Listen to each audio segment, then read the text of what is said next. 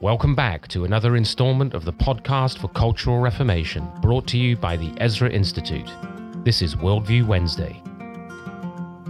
It's passed down as a prophecy every year about this time. Our host for today's episode is Ryan Eras.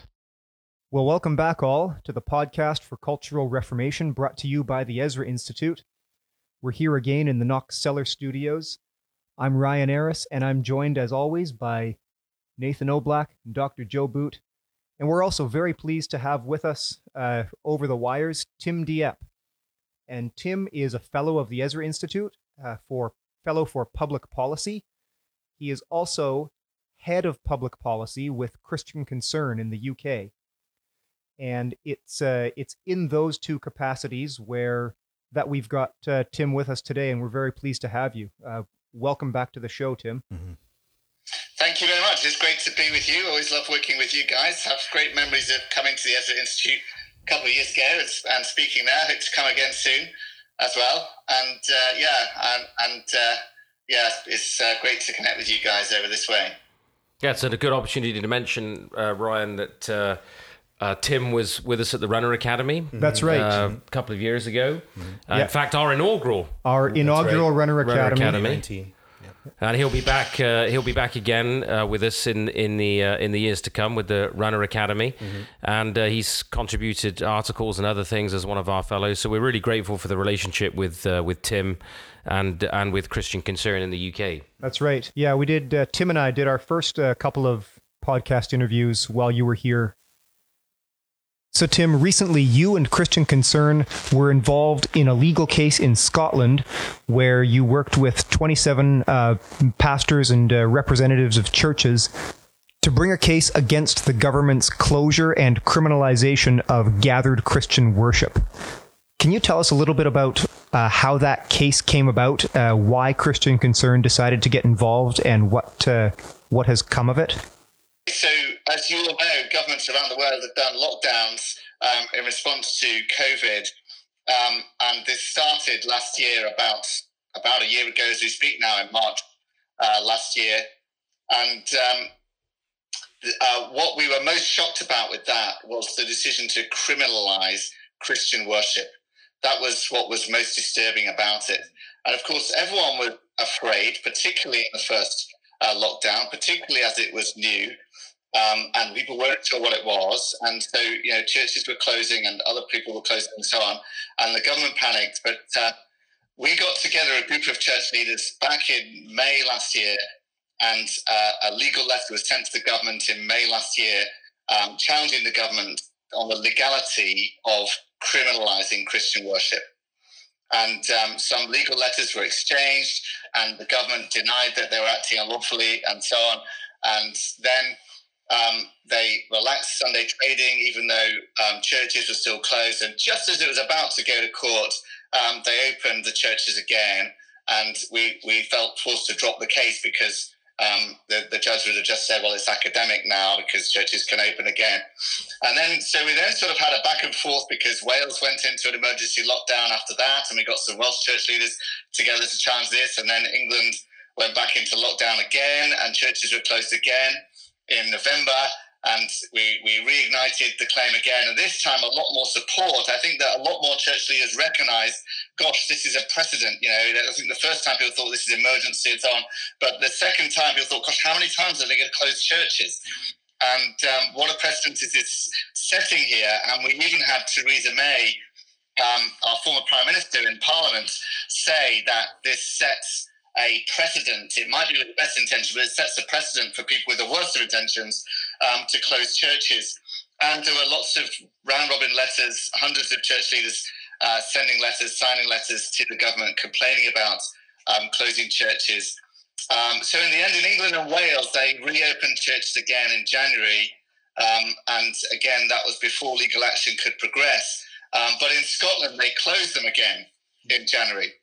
And so in Scotland, they criminalised worship again, and so we had to get together a group of Scottish church leaders. We've got 27 Scottish church leaders together, and to initiate legal action again there. This time in Scotland, they kept the churches closed right through to just last week, actually. And that enabled the legal action to progress. And we got some very good lawyers involved in Scotland.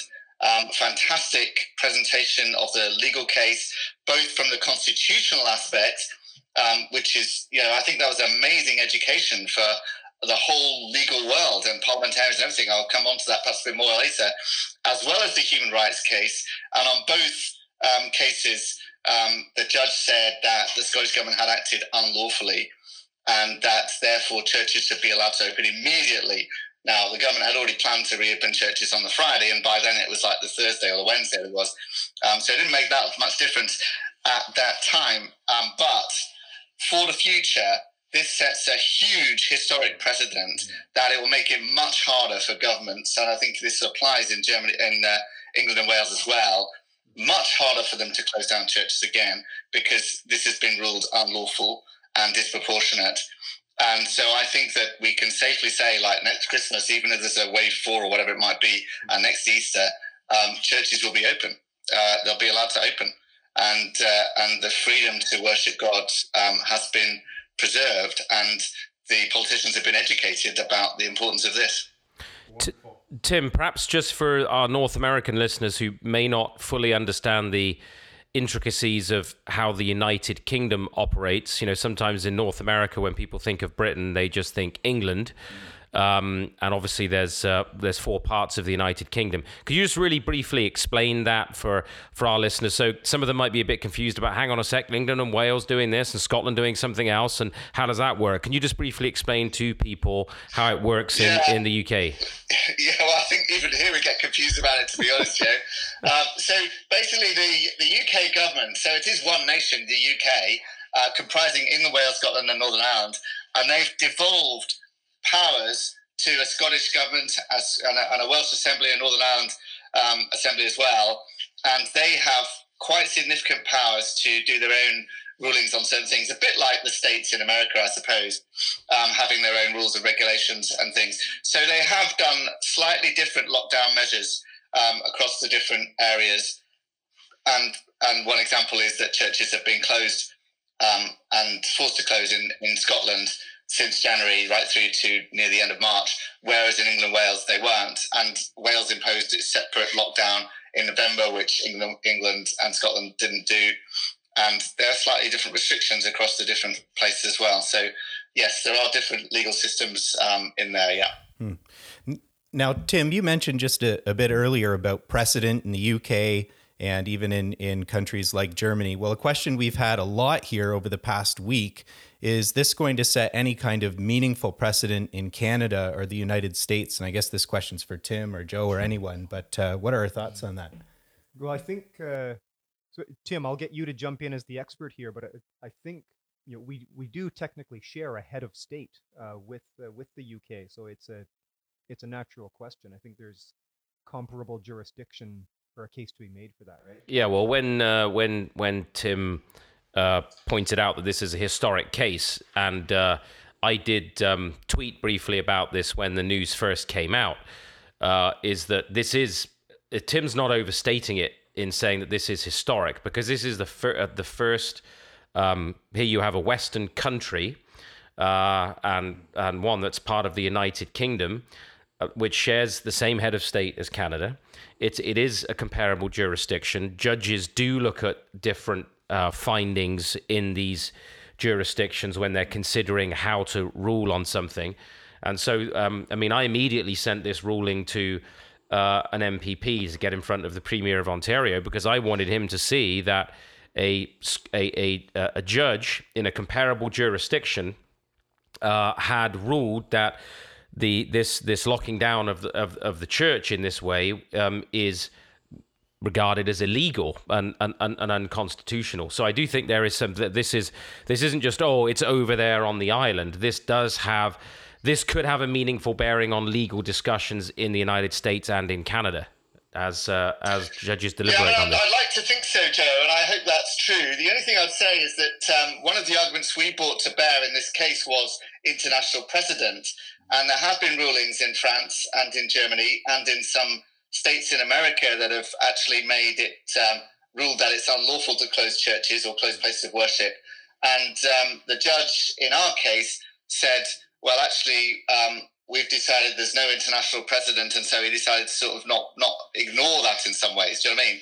And just make the decision on our own basis rather than worry about what else has been done elsewhere. Now, I realise there's a special relationship here and also similar constitutions and all of that kind of thing.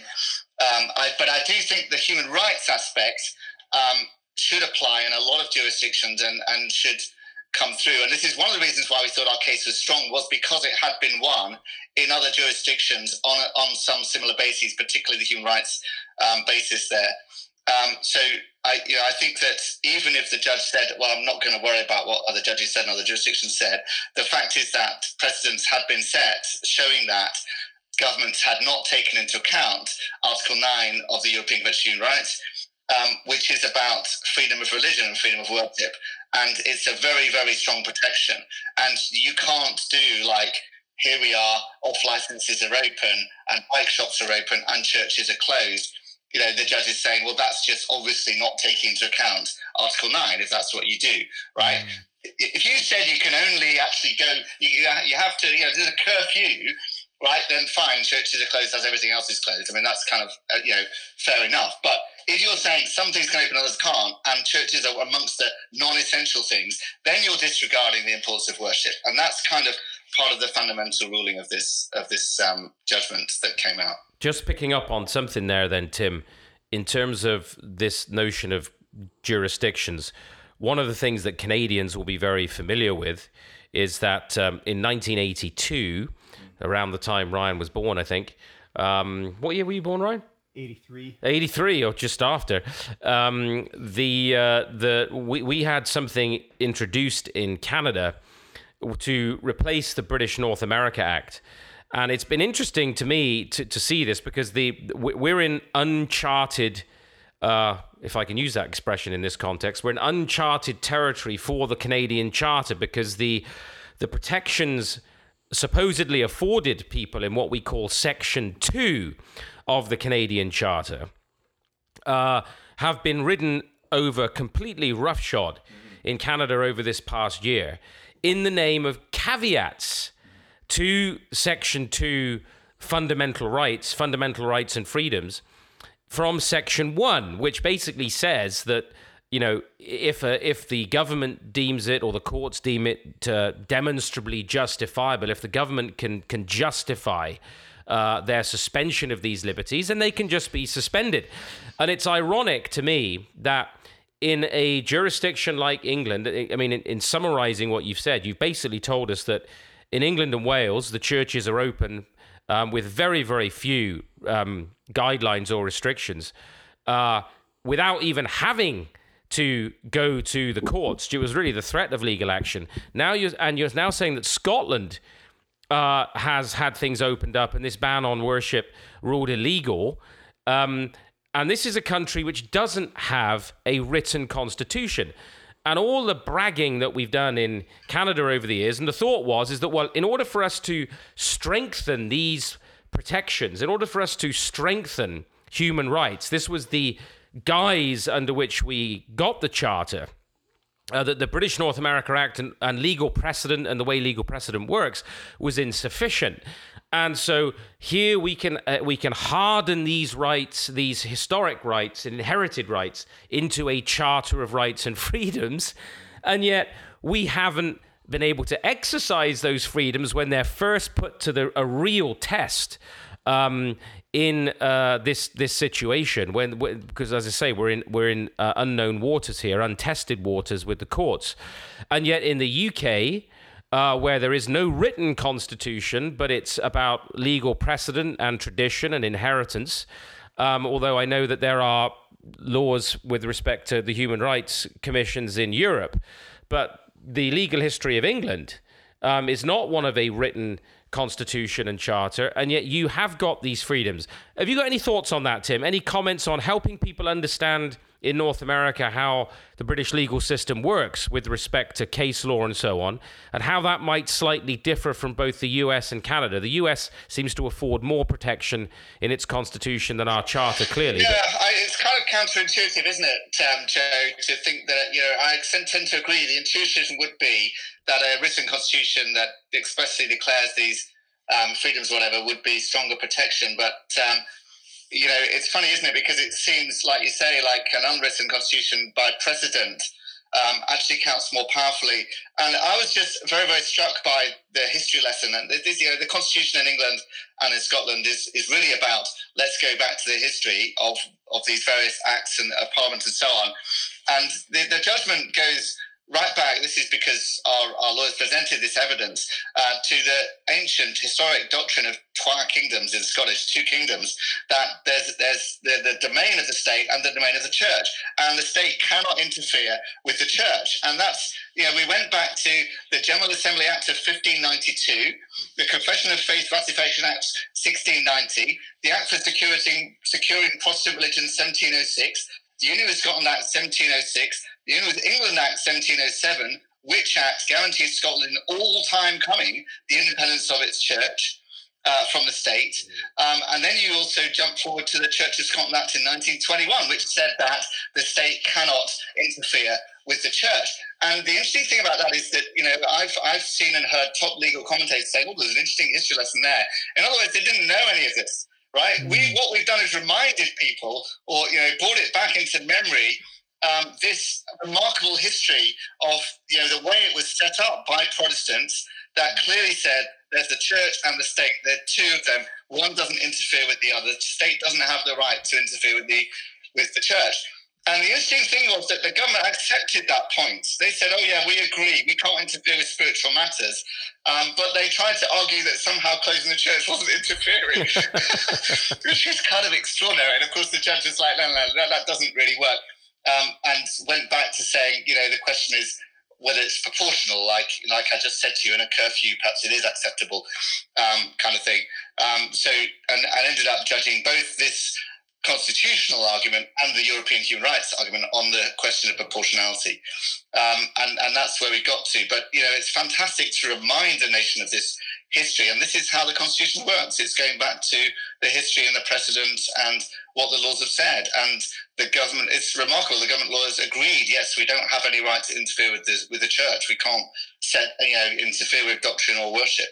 And that's where we are. And that's been reestablished in law through this case, and that will then become the precedent that people point to now when looking at the Constitution on this issue.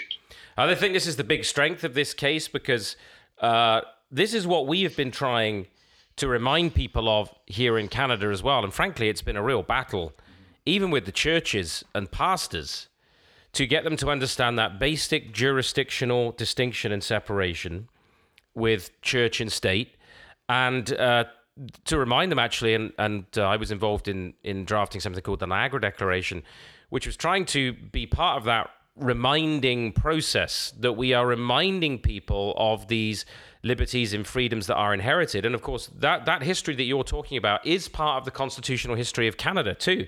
And our listeners should be conscious of that, the Canadian Dominion, the British North America Act, the fact that the Queen remains our head of state, is that connectedness that we have with all of that legal precedent, which was then supposed to be embodied or crystallized within the Charter. And sadly, it hasn't, because, as you've said, we're ignorant of that history. Most modern lawyers and justices are ignorant of that history. And we're more concerned with judicial activism in this country and redefining these things, actually, than we are with, I think, preserving them. But one of the most interesting things in that... Do you know another interesting thing, Joe, is that our lawyers... who we got to take this case on in Scotland, and they're Christians, and we sort of said, you must use this constitutional argument. And initially they were very reticent to do that. And, I don't know about that, or, not sure that will really work. And then as they looked into it and got into it, they got more and more enthusiastic about the constitutional argument and like keen to make sure it was included and use it as well. So even like Christian lawyers are like, unaware of how powerful these protections were and how historic and what the precedent was there. And And having sort of gone in like, I suppose if you instruct us to, we'll have to use these arguments, so I really don't want to. They then came around to, we really must use these arguments. They're powerful. This is actually really strong stuff. It's interesting. It seems this judge also understood that being online was not worship. Another point we've been struggling to get leaders and pastors here to understand, as I understand from looking at the ruling, the judge said that whatever online is, and it may be a useful tool to do certain things, whatever that constitutes, it isn't worship. Is that correct? Yeah, it's fantastic. I mean, I can quote you from the judgment here. For all these reasons, says the judge, I am clear that the effect of the closure of places of worship is that the petitioners and the additional party are effectively prevented from practicing or manifesting their religion, however many broadcast or internet platforms may exist. Right, so it's fantastically clear that, and basically the petitioners argued very well that you can't do laying of hands, you can't do baptisms, you can't do arguably sacraments, and that you can't really fellowship and worship in the same way online as in person, and that Jesus commanded us to come together and never stop meeting together and all of these kind of things. And so this very clear ruling from the judge is very powerful. And again, sort of this is something the government lawyers were trying to argue against. They're trying, we haven't really set the churches because they can still meet online, this kind of thing. And the judge's like, no, actually, worship essentially must be in person. That's what these petitioners believe, and that's a respectable belief, and that's historic and true. And so he said, no, they must be allowed to meet physically because that's what their worship involves, and that's what worship is. And internet can't substitute for actual worship in person. Yeah. Well, and I mentioned earlier that a lot of people have been reaching out to us wondering about precedent and whether a meaningful one has been set that we can leverage here in Canada. We've got a lot of emails, especially from BC, and I think the reason for that is just days before the ruling in Scotland, in BC, the Chief Justice of the Supreme Court upheld the absolute prohibition of in-person worship services. And just for those that don't know, that prohibition has been in place since November the 19th. And the Chief Justice admitted that freedom of religion, freedom of expression, freedom of assembly, freedom of association had all been infringed upon, but this justice decided that the infringements were reasonable given the circumstances. And this goes back to what Joe mentioned about Section 1 of the Charter earlier. Yeah. So that effectively, Tim, is almost like it's the reverse judgment here. You've got a situation where there's almost like a hierarchy of rights in the mind of the justice here, and religious freedom of worship, freedom of assembly are found at the bottom, basically on the whim of bureaucrats. Well, I mean, in the Scottish case, the judge clearly ruled that it was disproportionate. And the statistics were marshalled showing that they hadn't been able to find very many cases that had originated in churches in the period when churches were allowed to open, and that when they tried, the government basically overestimated the effects of spreading the transmission of churches being allowed to open in various ways. And the judge said basically this is obviously disproportionate, and this is one of the reasons he said churches should just open immediately, because I can't see it's going to have any effect on the pandemic, any meaningful effect on transmission of coronavirus. If they're allowing certain things, another example he used was with cinemas for jury service and court trials. If you're allowing that to happen in person, then worship has got to be at least as important as that under these laws, and therefore you've got to allow churches open too. So it is very powerful, this particular judgment, and quite shocking to hear that it's gone the other way for you guys. Yeah, and this was a similar argument by our friends at ARPA, Andre Schutten, who's another fellow for the Ezra Institute, was that it was disproportional because in British Columbia, bars, restaurants, gyms, businesses, they're all open. But the judge still decided that prohibiting worship is reasonable given the circumstances. Wow. Yeah. Really? Yeah. Wow, that's absolutely shocking. Activism on steroids. Well, it's just... honestly, it's enlightening and encouraging and fascinating to hear you speak about the historic precedent that you've been citing and the historical arguments that your team was making in this case. One of the things that we've encountered in Canada repeatedly, I'm sure you've heard some version of this, is that we're being overly concerned with our rights. That effectively we're being selfish and self-interested, and we're being too quick to respond that there's government overreach, that we're damaging the Christian witness, and that we're just really sort of looking out for our own interests, which is not a Christian, not a Christian posture, runs the argument. And Tim, I'll push that over to you first to respond to that, but I'd like to open it up to everyone as well. Yeah, sure. I mean, I think that, what about God's interests? Okay, what about God's interests in having his people worship and having people have access to worship and having people fellowship and all of that? I think that's very important. And I think that, you can't underestimate the importance of worship, can you? It's like fundamentally what we're created to do, right? And it's fundamentally what we should be able to do and free to do. And the governments do not have rights to restrict that. And it's not really about us exercising our rights. It's about the government, going beyond its own rights. I think, but what's really sad is the extent to which churches have bought into the fear around this. We've just been talked about how churches have been allowed to open in England since January, but at least 80% of them have not opened. They're only just starting to open now as we get to Easter and as other lockdown measures. So they voluntarily continue to be closed and continue to just worship online and that kind of thing. So I think the value and the importance of gathering together and meeting together has been underestimated. And I worry that the main thing that many churches have taught over the last year is that we don't need to bother meeting together. And they've taught that by example as well as through what they've said. And I think that's a real concern of ours. But I think the posture has got to be, Paul stood up for his rights. Peter stood up for his rights. Daniel stood up for his rights. This is what part of what we do, part of what Christian ministry is saying, hang on, this is not just, this is not right. You've overstepped the mark here. And you're actually interfering with something that God has commanded. Yeah, I think that one of the interesting things to me, Tim, is that we seem to have seen an almost a sort of revolution in understanding our relationship with civil government.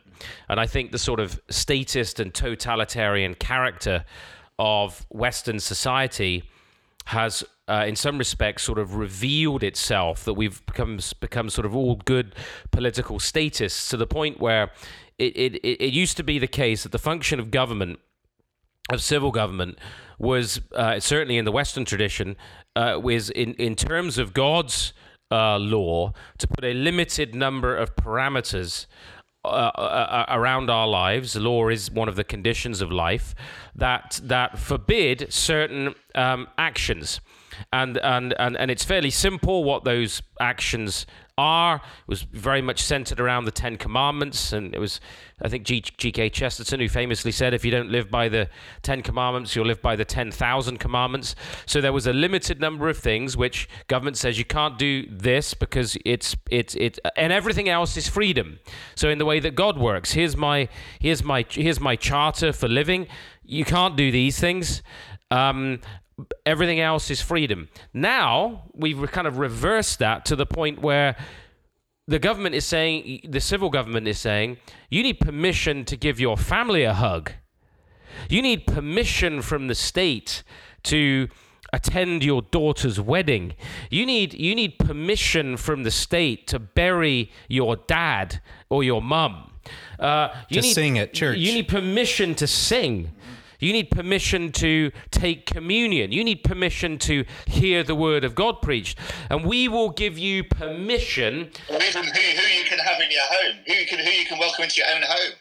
Exactly. Who you can associate with. So suddenly we've almost as though we've embraced this statist totalitarian notion of society, and we're now humble supplicants to the government, begging them to allow us to hug our kids. Which seems to me to be a radical reversal of the principle of freedom that God establishes for us, where these are pre-political rights. The right to work, the right to have a family, and to hug our children and bury our parents and associate with our friends and worship the living God. These are not rights bestowed on us by the state. They are actually God-given liberties that the state is obligated to recognize and protect. That's the Christian vision. We seem to have reversed that and ended up in this completely pagan situation again, where the state's going to tell you how many kids you can have, and it's going to pretty much tell you exactly how you're going to live your life.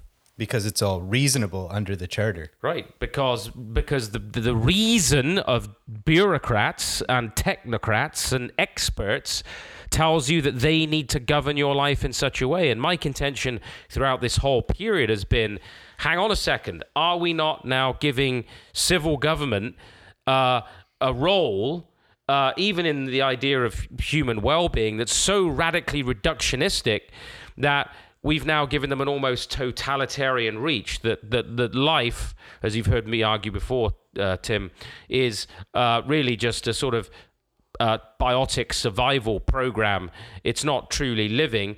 And I like where you started with that when we talk about what we should be allowed to do, and Ryan, you mentioning people, saying that aren't we too obsessed with our rights? What about God's law? What about God's commandments? What about God's requirements of the family and of the church and of the state in the midst of this? That doesn't seem to get talked about. We'll be right back after this. One thing that we've been emphasizing for a long time at the Ezra Institute is the goodness of work, and the fact that all of our life, including our work, is meant to be done as an act of worship and service to the Lord Jesus Christ. This summer, we're inviting teens ages 14 to 19 to experience the world through new eyes at the Faith and Farm Camp. Join us for a week of summer camp that combines Christian worldview training with hands-on practice of conservation, farming, and environmental stewardship. You'll also receive foundational training in Christian worldview, including what God's Word has to say about our vocation, the environment, the home, and the family. God made us for work, and He has called us to delight in it. Join us this summer to discover the richness and goodness of work as you come alongside leading practitioners and scholars and learn about our Christian responsibility toward the world that God has given us. Register for Faith and Farm Camp today by visiting EzraInstitute.ca. I agree. Yeah, I totally agree with that, and I think that the concern, of course, how this has happened is fear, isn't it, Joe? Right? Because people are afraid, they think, gosh, they look to the government to save them, and the government has, is given the right because of people's fear to interfere in all these ways in their freedoms, and people surrender freedoms in exchange for mitigating their fear, and that's really the problem here. And people have become too afraid of this virus. And have surrendered their rights because of fear, and that's normally how totalitarianism comes in, through fear. There's some threat over here, whether it's another government, whether it's a virus, a plague, whatever it might be, and the government says, right, in order to defeat this, we've got to surrender lots and lots of freedoms. And the government says, yes, please, because we want to defeat this. We're too afraid of it, and this is where we've got to here today. Yeah. Tim, switching or looking through a different lens for just a moment here, can you comment on the state of UK churches? You mentioned that it was 27 churches who participated in bringing this legal challenge. What's the ecosystem of the churches there? How is this being received by Scottish churches or UK churches more broadly? Is this victory being celebrated widely? Yeah, no, actually, it's got remarkably little coverage and remarkably little celebration in the church, I think. And I think there's a couple of reasons for that. One is that the churches were already allowed to open in England and Wales, and everybody's like, well, so what? to a degree about this ruling. And the other is that even in Scotland, as I said, the government had said, we're planning to open churches anyway last Sunday, and the judge said it got open immediately on Wednesday before. And so again, that can be a bit of a so what thing for people. Like, it hasn't really made a difference. So I think people don't really appreciate how significant it is, because what it will do, as I said earlier, is protect the churches from the government doing it again. That's really the big deal here. But I think that also churches too much have bought into the idea that, well, what's so wrong about meeting online? Do you know, I was at a conference of conservative Reformed Christians the other week, only 2 weeks ago, and one of the church leaders there said, I haven't taken communion for a whole year. And I said, do you really think that that's what the Reformers would have done? Do you think the Reformers would have tolerated that? Do you think the Puritans would have tolerated not taking communion for a whole year? What kind of church do you think you have if you haven't taken communion for a year?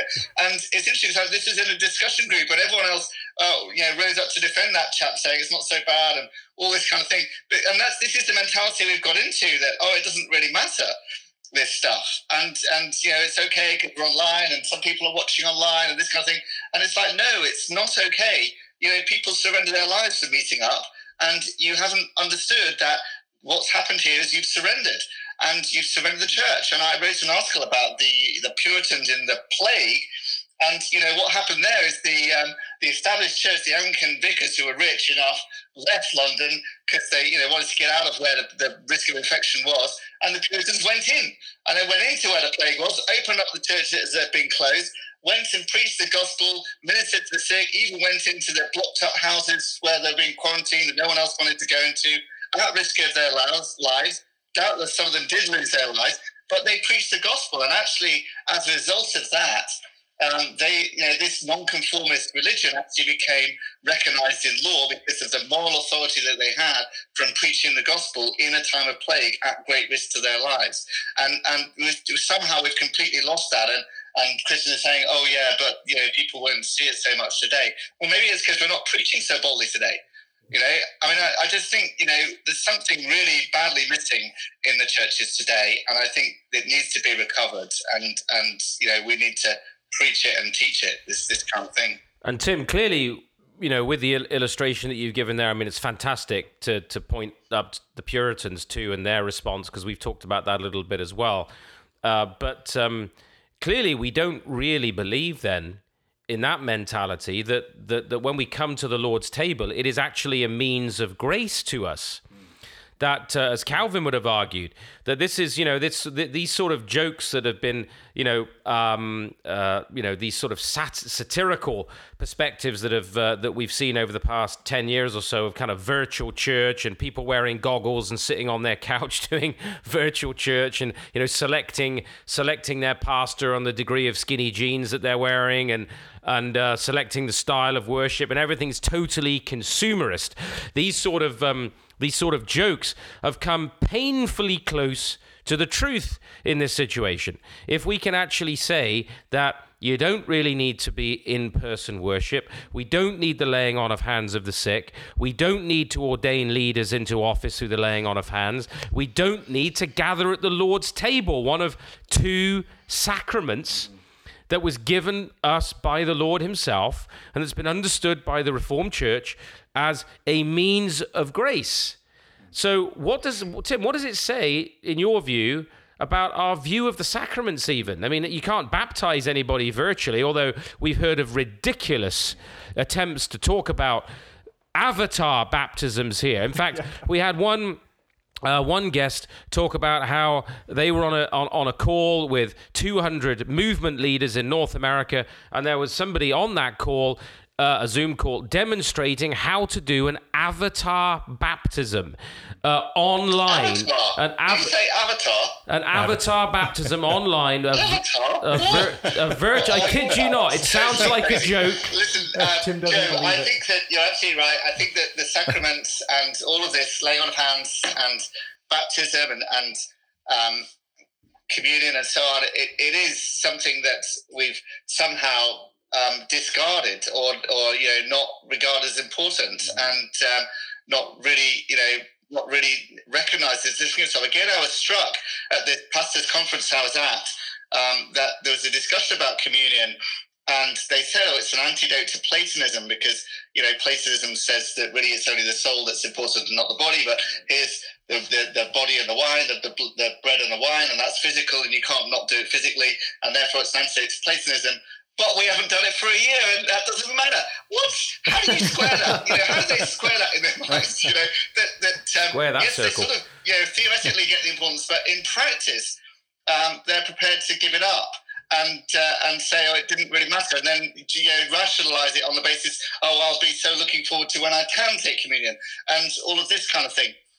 So I think that we have, lost some of our theology of the sacraments and not really got it, and overemphasize that God is everywhere and it doesn't really matter, and God can meet me anywhere, and this is the kind of pushback we get when we say, hey, look, we've managed to win a legal victory, we can now meet together and stuff, and they're all, who are you to say we can't meet online, and who are you to say we can't worship anywhere? Well, of course you can worship anywhere, but we are commanded to meet together, but you can't just do baptism on an avatar or in your own room or something like that, and you can't just do communion online, and you can't just do laying on of hands online, and you can't really worship together online. And what about the gifts of the Spirit as well, and ministering in them?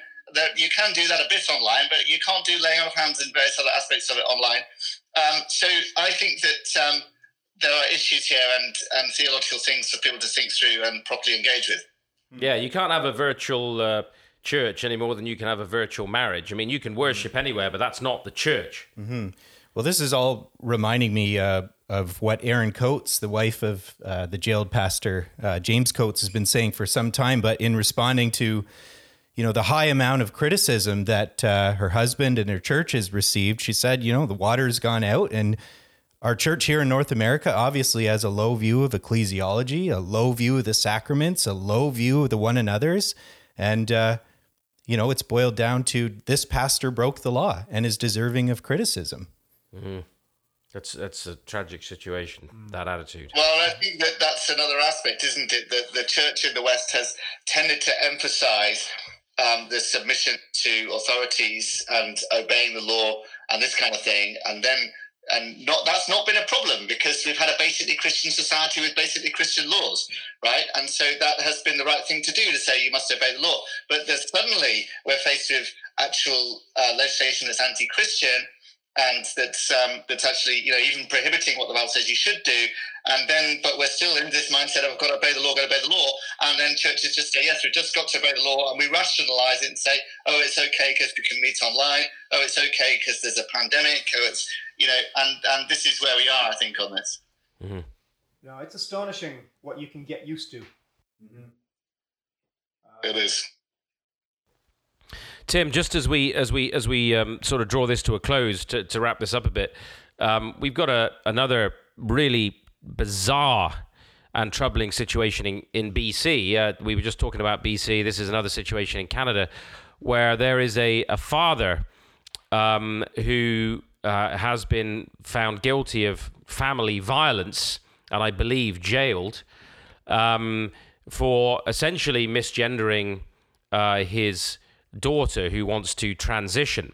And this has been in the press for a little while. It's been going on, I think, for over a year or so, this situation. From what I understand, you've been writing an article about this because in the UK, this is recognized as a matter of real concern. Here's, again, a comparable jurisdiction. And we've got a serious, talk about legislation going against God's word and Christian law. Here we've got a situation where a father is being persecuted for not going along with the political correctness of his age and signing off on the eventually, of course, the treatment, in inverted commas, of his daughter to transition. Have you got any thoughts on that as we wrap this as we begin to wrap this up? Yeah, no, Joe, I'm absolutely shocked by this case. And as I look into it, this father, his name's Rob Hoogland, and his daughter started to identify as a boy at school when she was 12 years old, and the school encouraged that. They actually, showed transgender propaganda videos and transgender propaganda material in lessons, and gave her a male name, or encouraged her to identify with a male name. And the father only discovered this when he sort of saw her male name in a class book. So they kept it. They're not even told the parents that they're re-identifying this girl as a boy at school. Then, of course, the school referred her to a psychologist who was an LGBT activist, who then referred her for just testosterone injections when she was 13 years old. Now, what's interesting about that to me is that here in the UK, only back in December, there was a legal challenge by somebody who's now detransitioning, who wanted to transition as a girl to a boy when she was a child. And she says, but nobody should have authorized it, so I didn't have I wasn't in my right mind. Even though that was I was wanted, I wasn't in my right mind. Nobody should have authorized me to have hormone therapy as a child. And the judge said, yes, you're right, and banned it. And it's now illegal to give this kind of treatment to children here in the UK. And there you are in Canada. And this father went to court to say, no, you can't just give this treatment to my daughter. And the court said, yes, we can. Even though she was only 15, under less than 16 years old, and then the court said you can't even call this girl she, or call her a daughter, and if you do, as you said, it's he got convicted of family violence for referring to his daughter as she, family violence for speaking the truth, and then he was ordered not to talk about it. He did some interviews with some commentators. They were all taken down after legal threats. But he was like, well, I'm not going to stop talking about this, because if my daughter in future years detransitions, much like this girl in the UK, and says, why did nobody warn me? Why did nobody tell me? I don't want to have her be able to say to me, you should have spoken out. So he decided to speak out as much as he could. And then the court, actually jailed him for speaking the truth on the basis of contempt of court. So I think this is an absolutely landmark, shocking thing.